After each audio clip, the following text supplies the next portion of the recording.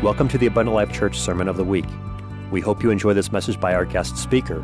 For more information about Abundant Life Church, please visit www.abundantlifechurch.org. We give you all the thanks and praise for these things in Jesus' name. Amen. Just very quickly, of course, tonight we are so excited to have Brother Maki with us, and he's going to minister in just a moment. Thursday night, we have Celebrate Recovery at 6:30. If you can remember this, Sunday morning we have a continental breakfast from 8:30 to 9:30. We do not have Sunday school. We only have the 10 o'clock service, okay? Angela, what time? Music team. Choir at 9, okay? I think that's really all we need to know. We are sharing Brother Maki this week. He's going to be preaching 2 nights for Brother Meyer in Hartford, so we want to pray for those services as well, okay? Let's stand together. Brother Maki, we are so honored to have you with us. We're going to take communion at the end of this service, and I know that Brother Maki is going to preach an anointed word tonight. Let's get behind the Word of God and the man of God. I love you, brother. I love you too. Well, praise the Lord, everybody. Good to see you in the house of the Lord on this Wednesday night. And appreciated having prayer for those that had needs tonight, because it's always in order. You know, the Lord loves to touch people. He loves to forgive people. He loves to fill people with the Spirit. And that's why we are here tonight. So it is, again, my privilege and honor to be in this pulpit for the 92nd time, all right? We're almost to 100, all right? So if Jesus tarries, maybe we'll hit 100. Plus, I just turned 71, so if I live that long, I'll do it. But anyway, but we have great love and appreciation for this church, and I don't know if I could express to this church and to Brother Kylie and Sister Kylie how much I respect them and admire them for the consistency through all the years. Amen. And he really is a very good friend. He has wisdom, and he has common sense. And he has the Holy Ghost. That's a good combination, you know, really. All right. So, but anyway, so it's my desire to be a blessing to all of you tonight from the word of the Lord, and Sunday also. And Sister Maki sends her greetings. They're kind of having a little family get together on Sunday also. And I'm glad we prayed for the sick because before we pray tonight, Sister Maki just had a routine doctor visit yesterday, and something caused her blood pressure to spike very, very high. In fact, the doctor wanted her to go to the hospital immediately. Of course, I was already driving over here to Wisconsin, but this has happened before, and we don't know why it happens, but the fact that the doctors kind of get nervous and afraid, you know, it kind of transmits to you, you know. And so right now, could we just pray for Sister Maki that God would touch this condition? God, we pray right now in Jesus' name, God, that you would right now, God, let your virtue touch my wife right now, Lord. Take away the fear. And again, Lord, that you would, God, just again heal completely, God, whatever causes this, God, for your glory and for your honor. In the name of Jesus, thank you, Lord, for your stripes, for your power, for your virtue. In Jesus' name we pray. Amen. In Jesus' name. All right, let's open our Bible, shall we, to the book of Jude. To the book of Jude, way back, right before the book of Revelation. And there's only one chapter in Jude. So I guess we'll turn to chapter 1. Okay, all right.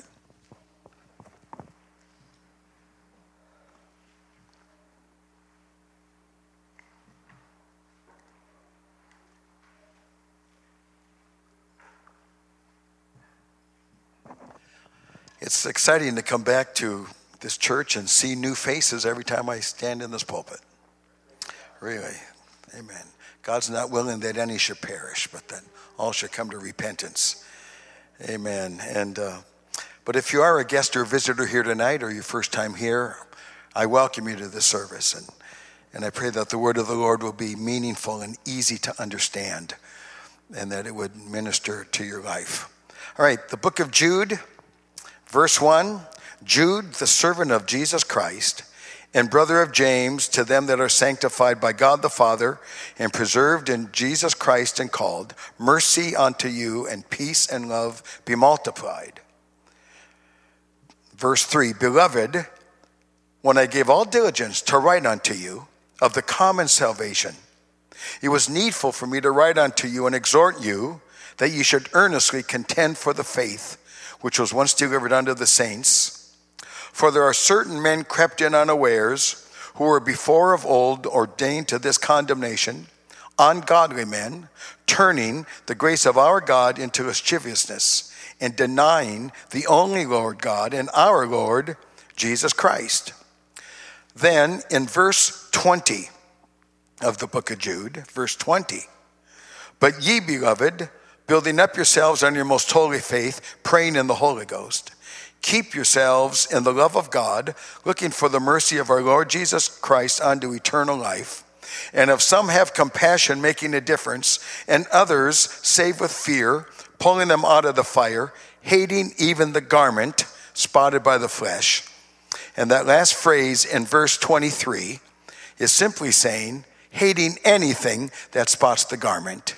Hating anything that spots the garment, because we're going to talk about garments tonight. You may be seated in Jesus' name.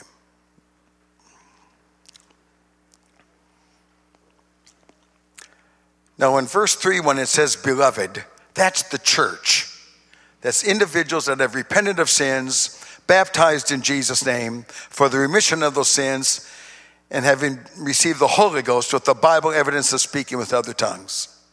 So Jude says, beloved, when I gave all diligence to write unto you of the common salvation, it was necessary for me to write unto you and exhort you that you should earnestly contend for the faith which was once delivered unto the saints.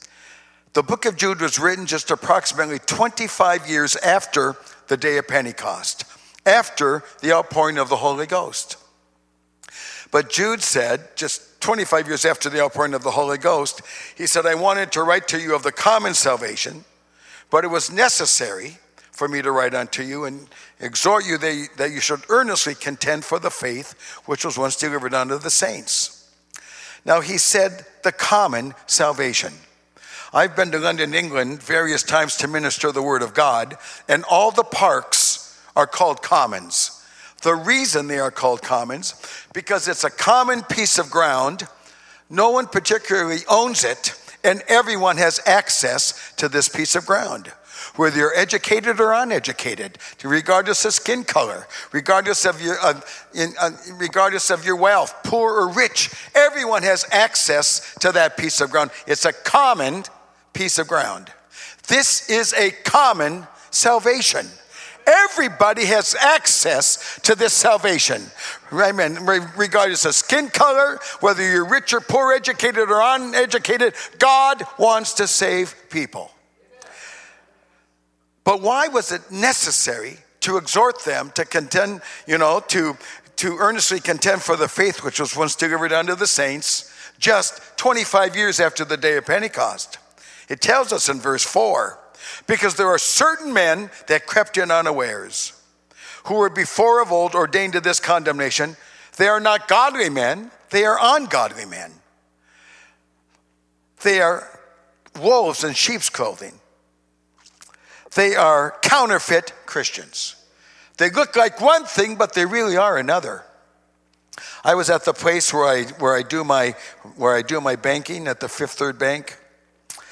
And so it's just a little branch bank up where I live, and they know me well, and I know them well.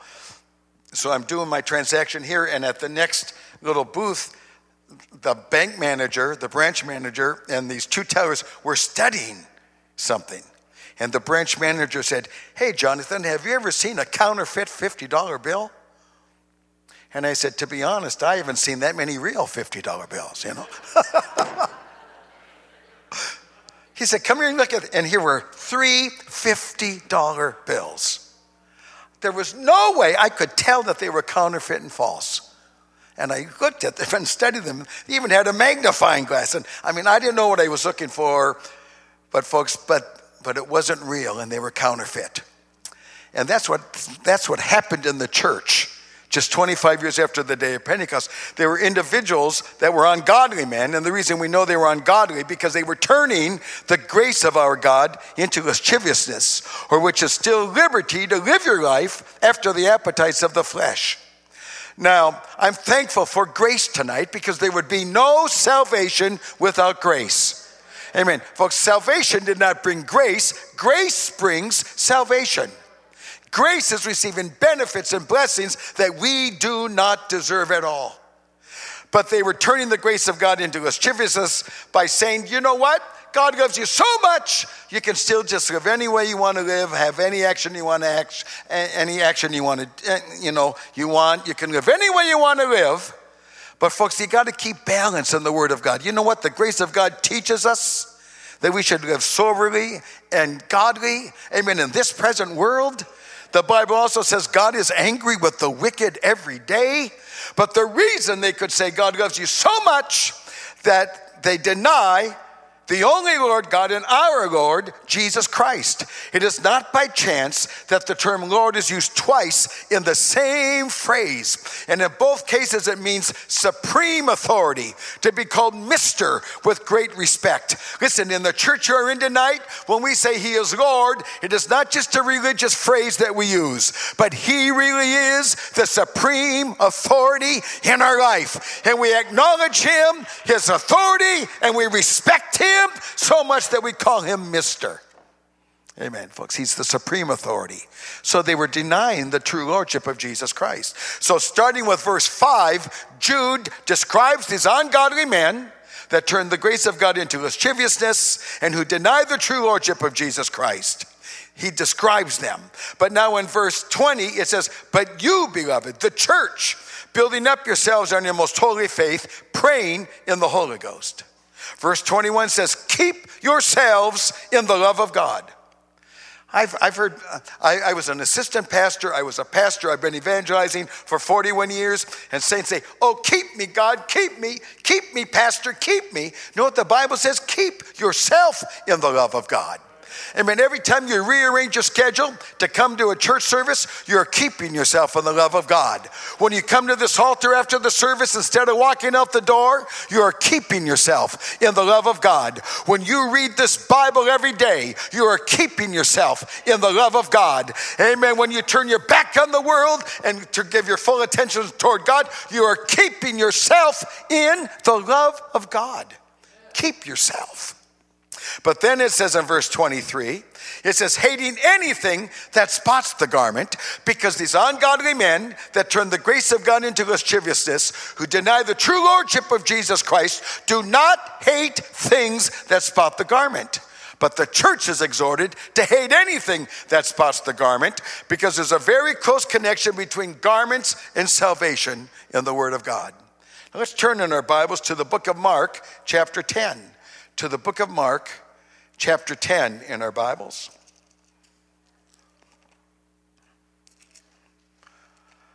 Mark chapter 10, beginning with verse 46. Mark chapter 10 and verse 46. And they came to Jericho, and as he went out of Jericho with his disciples, and a great number of people, blind Bartimaeus, the son of Timaeus, sat by the highway side begging. And when he heard that it was Jesus of Nazareth, he began to cry out and say, Jesus, the son of David, have mercy on me. And many charged him that he should hold his peace. But he cried the more a great deal, thou son of David, have mercy on me. Jesus stood still and commanded him to be called. And they called the blind man, saying unto him, be of good comfort, rise, he calleth thee. And he, casting away his garment, rose and came to Jesus. And Jesus answered and said unto him, what wilt thou that I should do unto thee? The blind man said unto him, Lord, that I might receive my sight. And Jesus said unto him, Go thy way, thy faith hath made thee whole. And immediately he received his sight and followed Jesus in the way. Now here's Bartimaeus, a blind man. All he can do to earn a living is sit by the highway side and beg. Now in the Bible days, they did not have concrete highways, blacktop highways. They had dirty, dusty roads. And all day long, oxen, sheep, camels coming by. Folks, the most outward garment of Bartimaeus, it was polluted, stinky, dirty, and smelly. And now he knows Jesus is coming by. He said, Have mercy upon me. And Jesus stood still and commanded him to be called. The first thing Bartimaeus did when he was coming to Jesus was get rid of that outward, polluted, stinky, filthy garment. And by getting rid of that garment, you know what he was saying? I'm going to have a new life after I meet Jesus. I'm not going to be a beggar by the road after I meet Jesus. I'm going to have a new life. So he comes and Jesus said, What do you want? He said, I want to receive my sight. Jesus said, All right. He said, Receive thy sight. And Jesus said, Go thy way, thy faith hath made thee whole. And immediately he received his sight and followed Jesus in the way. Now, even though Jesus said, Go thy way, the Bible says he followed Jesus in the way. Now, I've been raised in this. I see people, and listen, everybody, you know what the Bible says? And God's not impressed with the name brand clothes you have, how much money you've got in the bank, what kind of car you drive. Because without Jesus, we are wretched, we are blind, and we are naked, and we are poor. We are polluted, we are spotted, we are stained with sin. Amen. And the effects of the flesh in our life. But see, people come into the house of God, their marriage is on the rocks, they're messed up by drugs, they're an alcoholic, amen, because the devil comes to kill, steal, and destroy, amen, and their lives are a shambles. But they come in here, and you know what? They come to an altar, and they repent of their sins, and God forgives them. They are baptized in Jesus' name and washed in the blood. They are filled, amen, with the Holy Ghost, and they begin to speak with other tongues. But I want you to know, after God puts your marriage together, after God takes the alcohol out of your life, after God takes the drugs out of your life, amen, I see people come in, and they get something from God, amen, and after their life is put back together, and they just leave the church. Listen, after God touches you and cleanses you, don't go your own way. Continue to follow Jesus in the way. Follow him. Now, let's turn in our Bibles to the book of Isaiah, chapter 64. But what is casting away our garment? Casting away our garment is repentance. He's coming to this altar, Lord, I don't want sin. I don't want the pollution. I don't want the filth. Get rid of the old life. Now, in the book of Isaiah, chapter 64 in our Bibles, Isaiah chapter 64, and verse 6, Isaiah chapter 64 and verse 6, it says, But we are all as an unclean thing, and all our righteousnesses are as filthy rags. And we all do fade as a leaf, and our iniquities, like the wind, have taken us away. Our own righteousnesses are as filthy rags. Do you understand? Folks, people are not saved because they give their food to the hungry, money to the poor, clothes to the naked. Folks, our own righteousness is as filthy rags in the sight of God. Folks, because you send boxes of clothes to the tsunami victims over there, folks, it doesn't save you. Because if that's what saved us, people would be standing up all the time comparing themselves among themselves. Do you know how much money I gave to the Salvation Army this year? Do you know how many boxes of clothes I sent to the earthquake victims down in Haiti? Folks, but it's not what we have done. It's what he has done. That's what saves us. He really did die on the cross, shed his blood, amen, and he rose again. So our own righteousnesses are as filthy rags in the sight of God. Now, the Lord created Adam and Eve, and in the book of Genesis, the Bible is very explicit when it says Adam and Eve, they were both naked and not ashamed. So, God said you can eat of every tree, but of one tree thou shalt not eat, because you're going to surely die, the tree of the knowledge of good and evil. But they had never seen anyone die. They had never seen a corpse, a tombstone, a casket.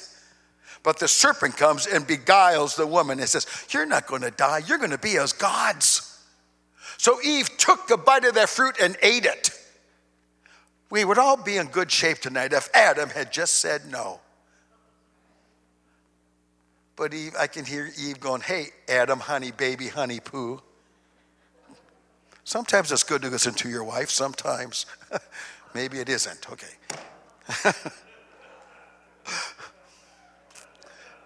All right.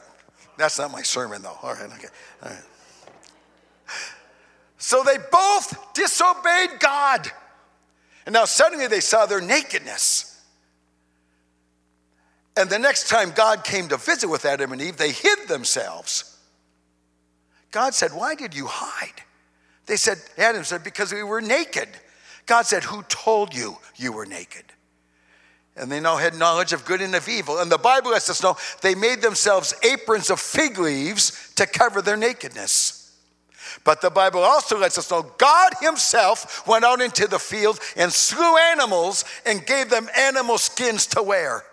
So in the very first book of the Bible, God is letting us know we cannot clothe ourselves. Our own righteousnesses are as filthy rags in the sight of God.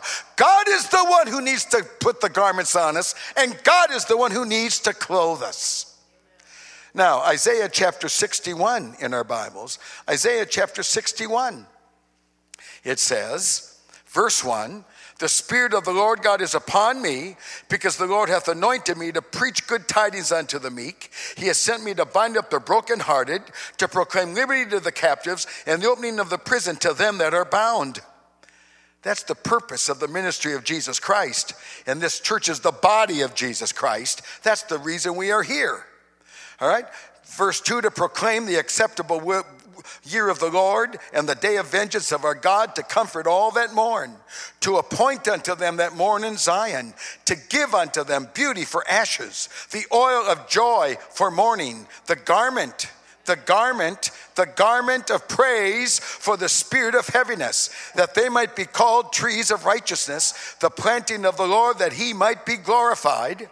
Verse 10 of Isaiah 61, I will greatly rejoice in the Lord. My soul shall be joyful in my God, for he hath clothed me. Because we cannot do it ourselves. He hath clothed me with the garments of salvation. He hath covered me with the robe of righteousness. As a bridegroom decketh himself with ornaments, and as a bride adorneth herself with her jewels. So it says in verse 3, amen, he gives us a garment of praise for the spirit of heaviness.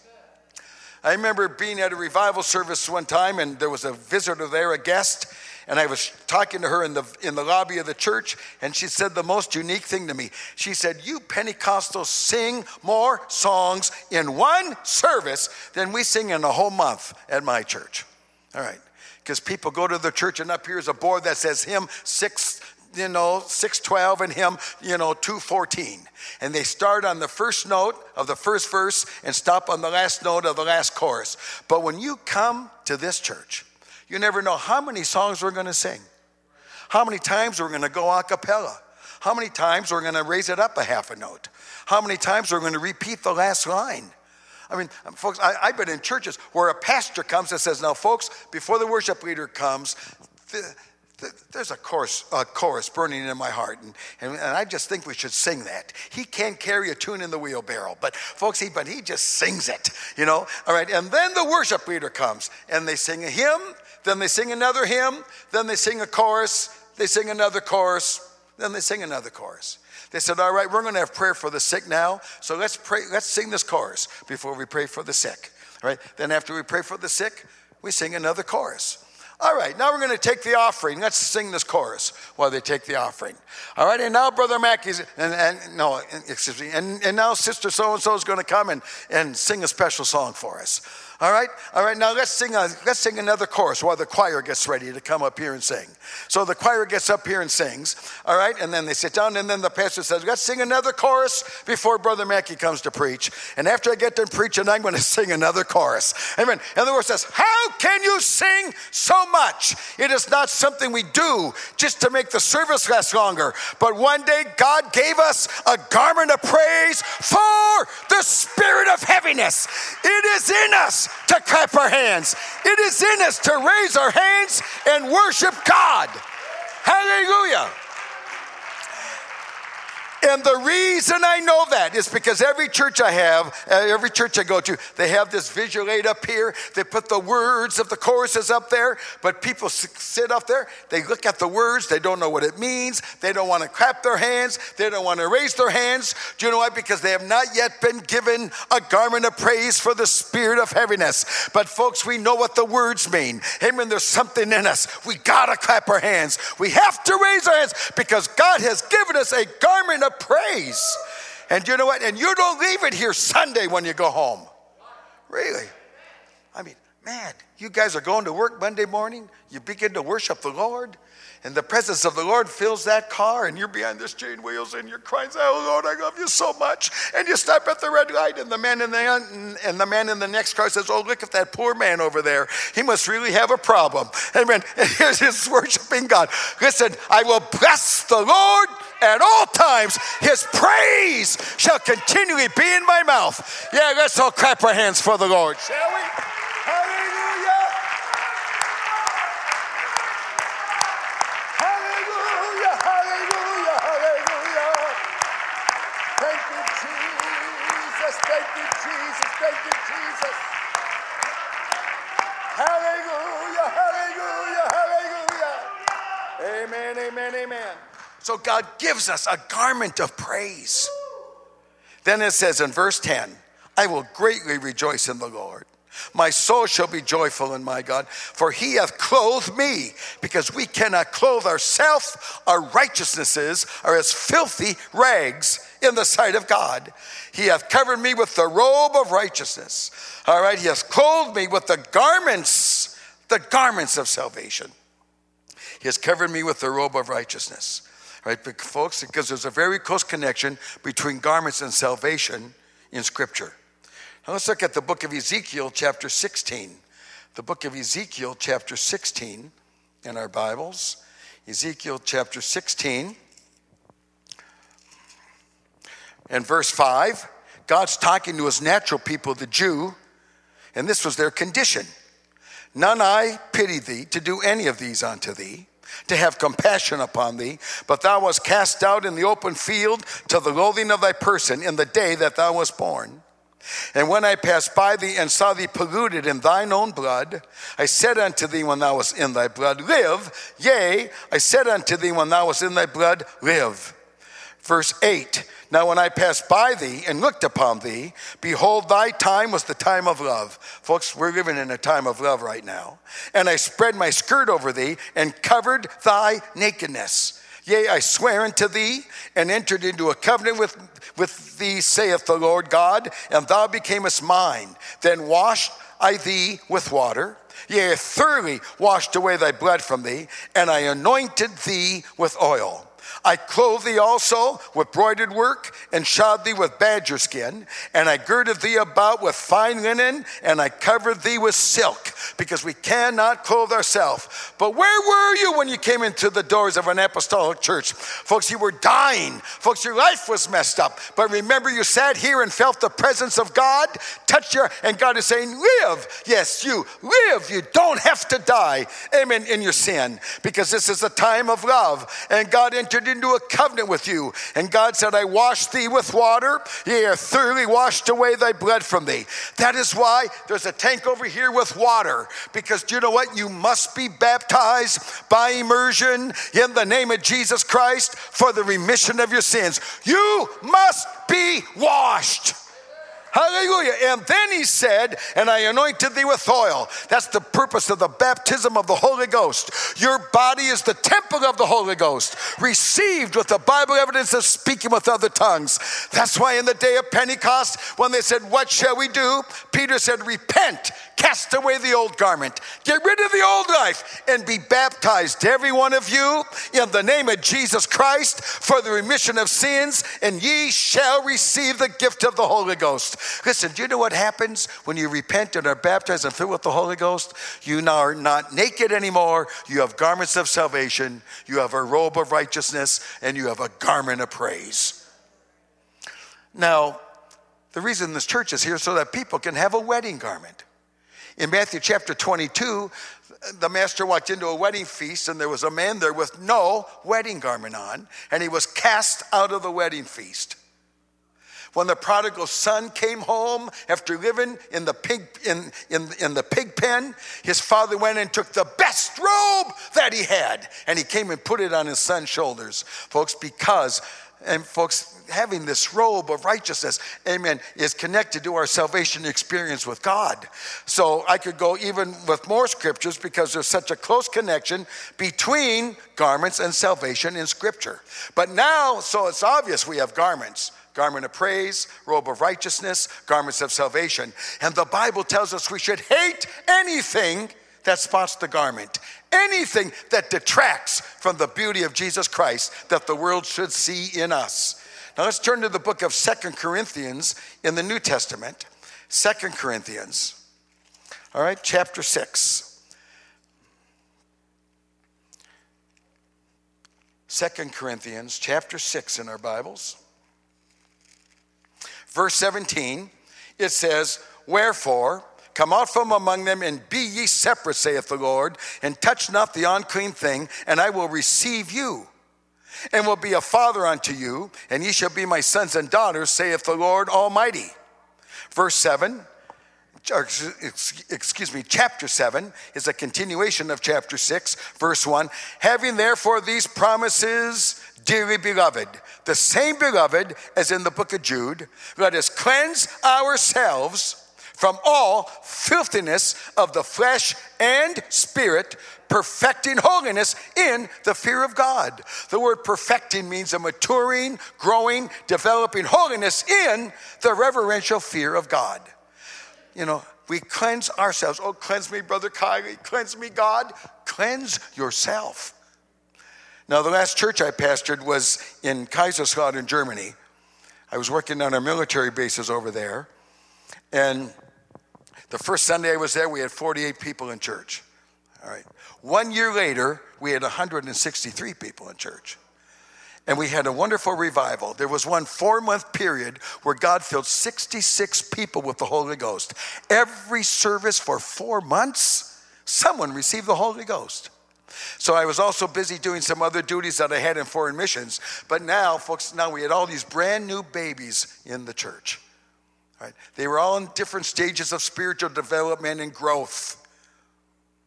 So I stood up on a Bible study night, and I told my church, I said, church, I'm not the CIA and the FBI of the UPC. I said, I don't know you. I said, I see you Wednesday night, I see you Friday night, and I see you Sunday. I see you 6 hours a week. So I don't really know you. I don't know you. Because when we come to church, we're always nice, aren't we? Hi, yes, I love you. But I said, I don't know whether you kick your dog. I don't know how you treat your spouse. I don't know what you watch. I don't know what you read. I mean, I don't have hidden tape recorders under the front seat of your car to see if you talk about me on the way home after church. I don't have Pentecostal spy committees and black sedans and sunglasses that follow you home after church to see if you stop in the tavern for a nip on the way home. I have no idea how you really live. But I want you to know who you are. You're the bride of Jesus Christ. He's given you beautiful garments, and you should hate anything that spots the garment that God gives unto you. So we cleanse ourselves. So when your pastor or a guest minister is up here ministering the word of God, and suddenly God shines the spotlight on a little spot in your garment.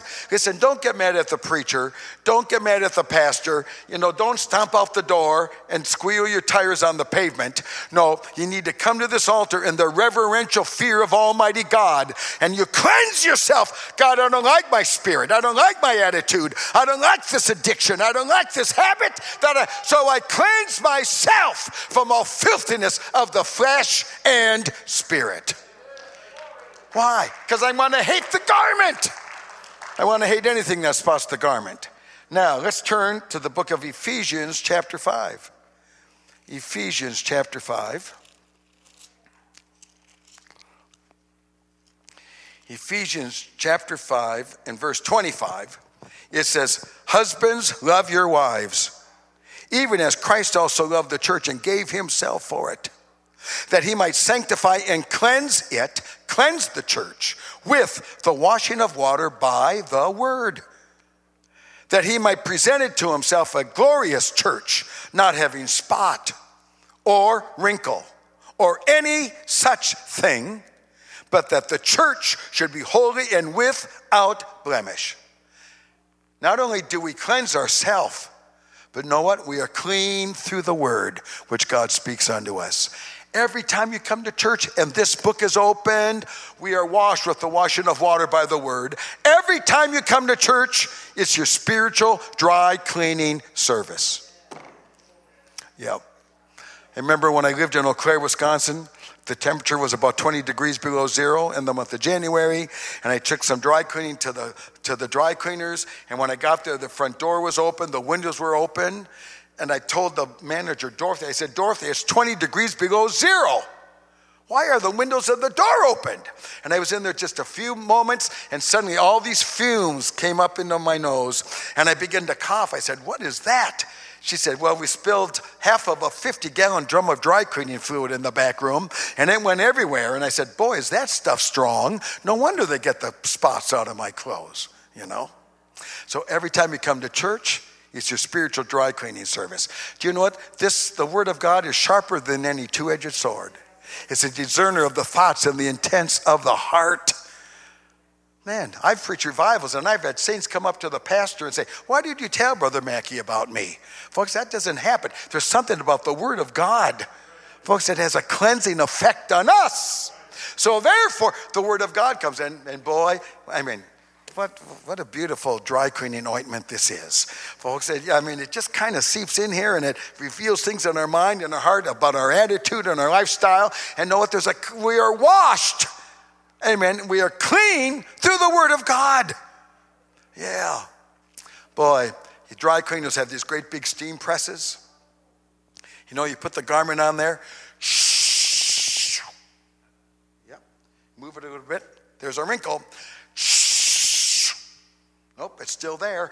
Is that how preaching seems to you sometimes? Take it easy, Brother Kylie. Nope, there's still a wrinkle there. You need to say, preach to me, pastor. Preach to me, evangelist. No spot, no wrinkle, no blemish, no such thing. You understand? We hate anything that spots the garment. Folks, you need preaching of the word of God. I need preaching of the word of God. Now let's turn to the book of Revelation, chapter 19. Revelation, chapter 19 in our Bibles. Revelation chapter 19 and verse 7. Revelation chapter 19 and verse 7 says, let us be glad and rejoice and give honor to him, for the marriage of the Lamb has come. There's going to be a wedding.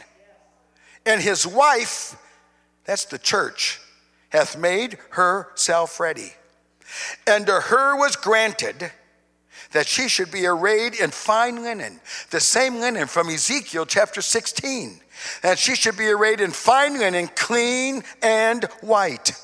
For the fine linen is the righteousness of the saints. Do you know why God puts linen on us?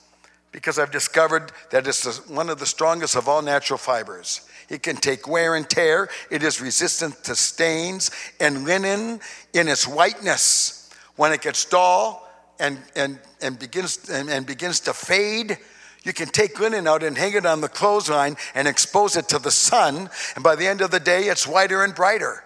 God puts linen on us, and folks, and when your Christianity begins to fade and you begin to lose your luster, you need to come to God's house and expose yourself to the Son of Righteousness, and you can leave here whiter and brighter, and because God loves you that much. And now he tells us in the book of Revelation, there's going to be a wedding. Let's be glad and rejoice. Now, I want you folks to know that God's not nervous tonight. He's not. He's not up in heaven, just wringing his hands. Oh, what am I going to do? Everything is such a mess. Oh. Every TV program has a homosexual character on it now, and Iran's going to get the nuclear bomb, and China has their secrets, and Hillary's on the horizon. I mean, what are we going to do? Folks, do you know what? The Bible says when you see all these things happening, lift up your head and rejoice, because your redemption is drawing nigh. Hallelujah. And God does not want us to be nervous either. Oh boy, the world's getting so bad, it's getting worse. I don't know what I'm going to do. No, folks, let's be glad and rejoice, because the marriage of the Lamb has come. I'm getting married in the morning. Ding dong, the bells are going to chime. Let's be glad and rejoice, because there's going to be a wedding. Now, Sister Maki and I have one daughter who was married on the Saturday morning after Thanksgiving Day. All right. And we had a wedding that took place at 11 a.m. in the morning. It was called the morning wedding. All right. So we had the wedding at 11. All right. We had the reception at 1. And we all collapsed at 4. All right. All right. So the wedding is at 11 a.m. And my alarm goes off at 6 a.m. because I'm at the church at 7 a.m. to unlock the door for my daughter and her bridesmaids. Now, I never entitle my messages. I could entitle this one. I won't entitle this way, but I could entitle this message, How Long Does It Take to Put On One Dress? Really? How long does it? You Pentecostal ladies can oversleep, wake up, amen, put your hair in a bun, throw on a dress, put on your slippers, and run off the door in 10 minutes. How long does it take to put on one dress? Folks, it's 7 a.m. and the wedding is at 11. But this isn't just any dress. This is the wedding dress. And this is not just any day. This is the wedding day.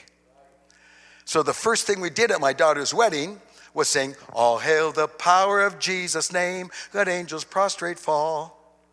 So now it's about 8:30, 8:45, and I was in the church, and I could hear my daughter and the bridesmaids singing, All hail the power of Jesus' name, let angels prostrate fall. And I remember knocking on the door, and I said, Hey, Becky, it's Dad. I just want to see you for a minute. And I went to open up the door, and they slammed the door, and my daughter said, You can't see me yet. And I paid for the dress. I gave it to her. I granted it to her. But the little bit the door was open, steamers were going, irons were going. Do you know why? Because she's the bride. No spot, no wrinkle, no blemish. Even in the world, whether saint or sinner, and someone went to a wedding in the world, here comes the bride, and people look and they're in shock. Because the bride is not washed, the bride is dirty, the bride is unclean, the bride is wrinkled. Even the world would say, what kind of bride is that? And I want you folks to know God's going to have a bride that is glorious, that is washed, that is anointed with no spot and no wrinkle and no blemish. Let's be glad and rejoice, for the marriage of the Lamb has come. Now, my daughter had a long distance relationship, all right, with the man she married. He lived in Michigan. She lived in Eau Claire, Wisconsin, all right? And so I was preaching a revival at this church, and the pastor has known my daughter since she was, 9 years old. And he said, Brother Maki, do you have a picture of Becky? And I said, yeah. And I showed him the latest picture I had of my daughter. And Kevin was walking by, and he said, hey, Kevin, this is the girl for you. So that was the first week of revival. And he just looked and said, we're now after the second week of revival. On the Sunday night, I'm going to leave. Kevin said, Brother Maki, do you mind if I write your daughter? And I said, Kevin, I have no objection to that. But whether she answers you or not, that's up to her, So 3 weeks later, my daughter gets a letter from Kevin. And she's excited. She said, Dad, he knows how to spell. That's what she said. So she answered him. And for all these young people here, there was no texting, there was no cell phones. I don't even think kids today know how to spell or write. I had to buy the Bible of texting abbreviations because I don't know what LOL means, Really. Kids don't even talk today. But she wrote them back.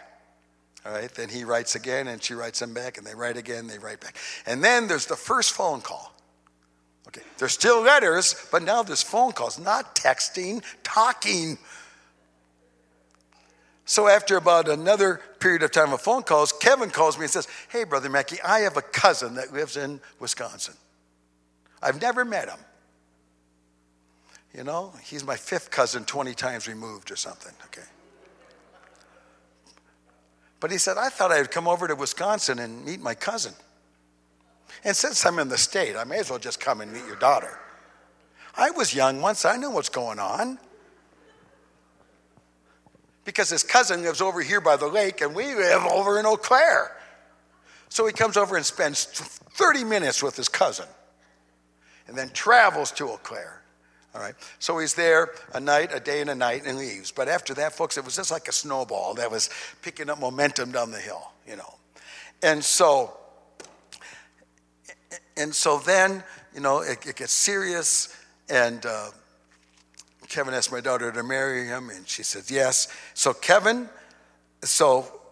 we're having the wedding the Saturday after Thanksgiving, and we're having his whole family together on Thanksgiving Day.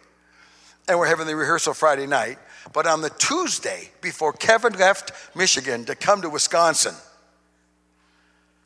there was 27, listen everybody, there was 27 long-distance phone calls between Kevin and my daughter. 27. The closer they were getting to the wedding day, they did not talk less, they talked more. Folks, this is not the time to talk to God less. We're closer to the wedding day. It's a time to talk more. More. Now, we have a long-distance relationship. Peter says, whom having not seen, we love him. I've never seen him, but I love him. But have you ever read the letters that he sends you? He knows how to spell, too. He does. Yeah. I will never leave you and never forsake you. Yep. I will supply all your needs according to my riches and glory. And when I am your shepherd, and you shall not lack. A mother will forsake her baby, but I will never forsake you. My name is a strong tower, and you can run into it, and you're going to be safe. I love reading these letters. I love it. So now, folks, we have a long-distance relationship.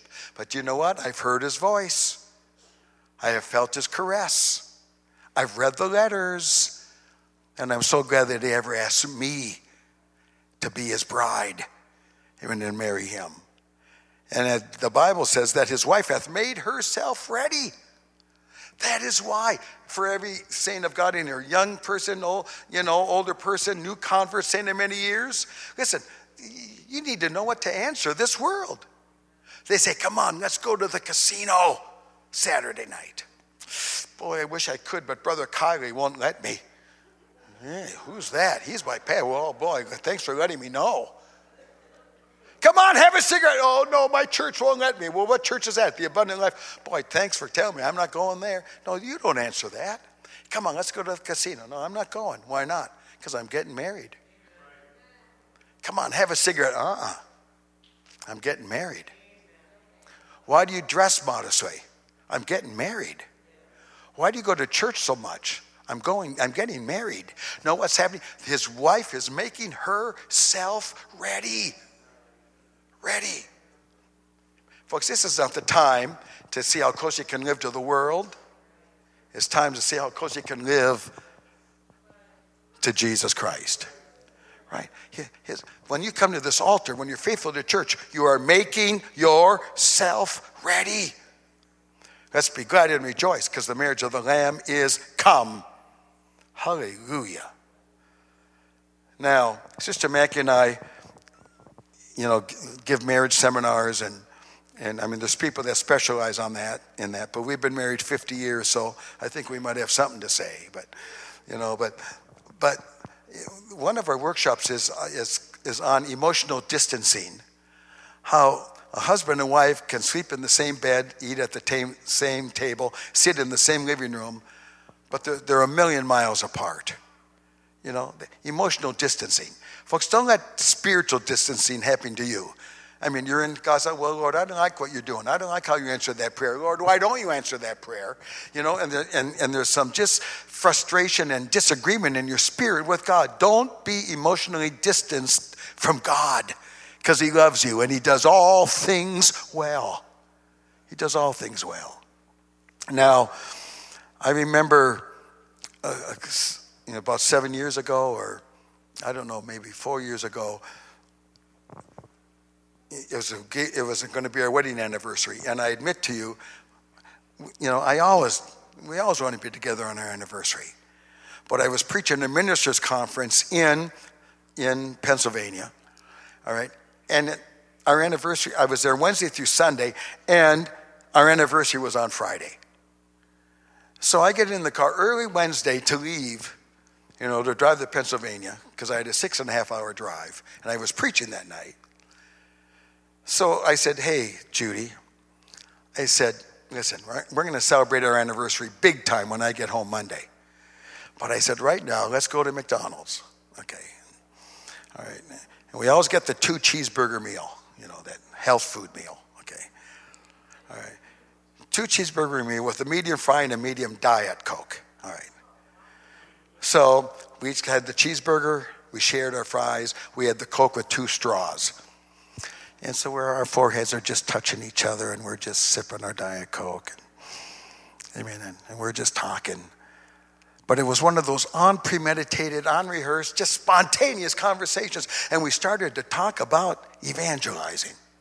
If I wrote a book on this, I'd call it The Agony and the Ecstasy. All right, because there's so much ecstasy, but there's a little bit of agony. And we talked about churches that we would just minister to them and bring ourselves out like a wash rag and just leave. But other churches ministered to us. Man, they might have helped us with our dry cleaning, fixed our tires, or, Brother and Sister Maki, do you need anything right now? And they ministered to us. I remember this one church where Sister Maki and I would get up and we'd teach our daughter school, and we'd come home from the church back to the pastor's house at 3:30 in the afternoon. And there was no supper, and the pastor would say, hey, Brother and Sister Maki, my wife and I just went out to a restaurant and had a nice meal. But listen, if you can find anything in the refrigerator, fix it. It's all yours. And then they did that again. So after that, we just bought groceries and kept them at the church and used the church kitchen. And one day we came home and the pastor said, Brother Maki, my wife and I just went to a Chinese restaurant and it was so good, but he said, we brought you a supper. And it was a brown bag, and inside, folks, were 2 bottles of 7-Up and some Snicker bars. When you're experiencing it, it's not funny though. Okay, really. So a preacher did this.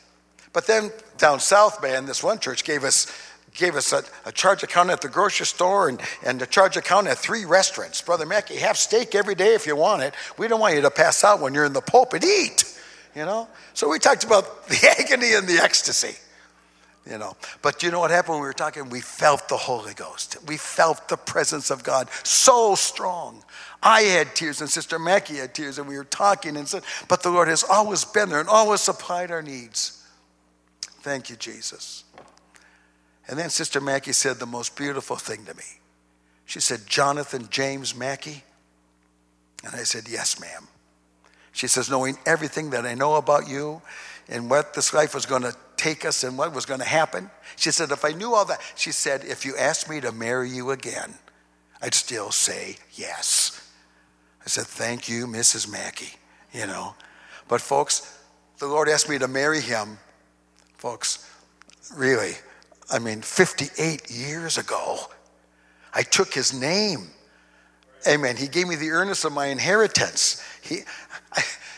And I can look back over my shoulder and say, Lord, sometimes you've answered my prayers instantly. Other times I've left so many messages on your answering machine. I didn't know if you were ever going to get back to me. Sometimes you opened up the waters and I marched through. Sometimes I struggled to get through the stream. But Lord, I want you to know everything I know about you and everything you've done for me. I want to tell you this, Lord. If you asked me to marry you again, I would still say yes. Because Jesus is the best thing that ever happened to me. Hallelujah. Folks, amen. You're not just a little apostolic. You are the bride of Jesus Christ. So there's going to be a wedding. You know what? Do you know when the wedding starts? When the bride is ready. Do you understand that? When the bride is ready. So, da, da, da, da. Here comes the bride, and everyone stands. And everyone turns and they're just straining to see the bride. No one's looking at the groom. They're all looking at the bride. All right? But you know where the bride is looking? Right at that groom. And you know what? When God brings his church to glory, do you know what? All the angels, God's going to say, they're all looking at you and me. But you know where you and I are looking? I'm not going to look at the gates of pearl or the streets of gold. Just to behold his face. Just to look into the eyes of the one who cared for me and loved me. And folks, it's a privilege to be the bride of Christ. So let's be glad and rejoice. Amen. Let's stand, shall we? Let's raise our hands and love the bridegroom for a moment. Hallelujah, hallelujah, hallelujah, hallelujah, hallelujah. Thank you, Jesus. Thank you, Jesus. Thank you, Jesus. Thank you, Jesus. Hallelujah. Hallelujah, hallelujah, hallelujah, hallelujah. Jesus, Jesus, Jesus, Jesus, Jesus. Hallelujah. Revelation chapter 3 and verse 4. Thou hast a few names, even in Sardis, which have not defiled their garments. They shall walk with me in white, for they are worthy. Solomon, the wisest preacher who ever lived outside of Jesus Christ, in Ecclesiastes chapter 9 and verse 8 says, let your garments be all as white. Let not your head lack ointment. Hey, everybody. Amen. Hate anything that spots the garment. Don't ever lose the touch of the Holy Ghost. Amen. And do you know what? Do you know why Jesus came and died and shed his blood and rose again? Folks, that's what makes us clean. The word of God, these garments washed in the blood of the Lamb. Folks, the fine linen and the righteousness, the garment, amen, of praise.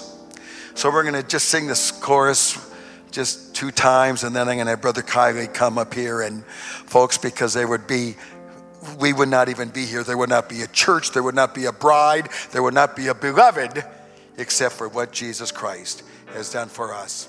Amen.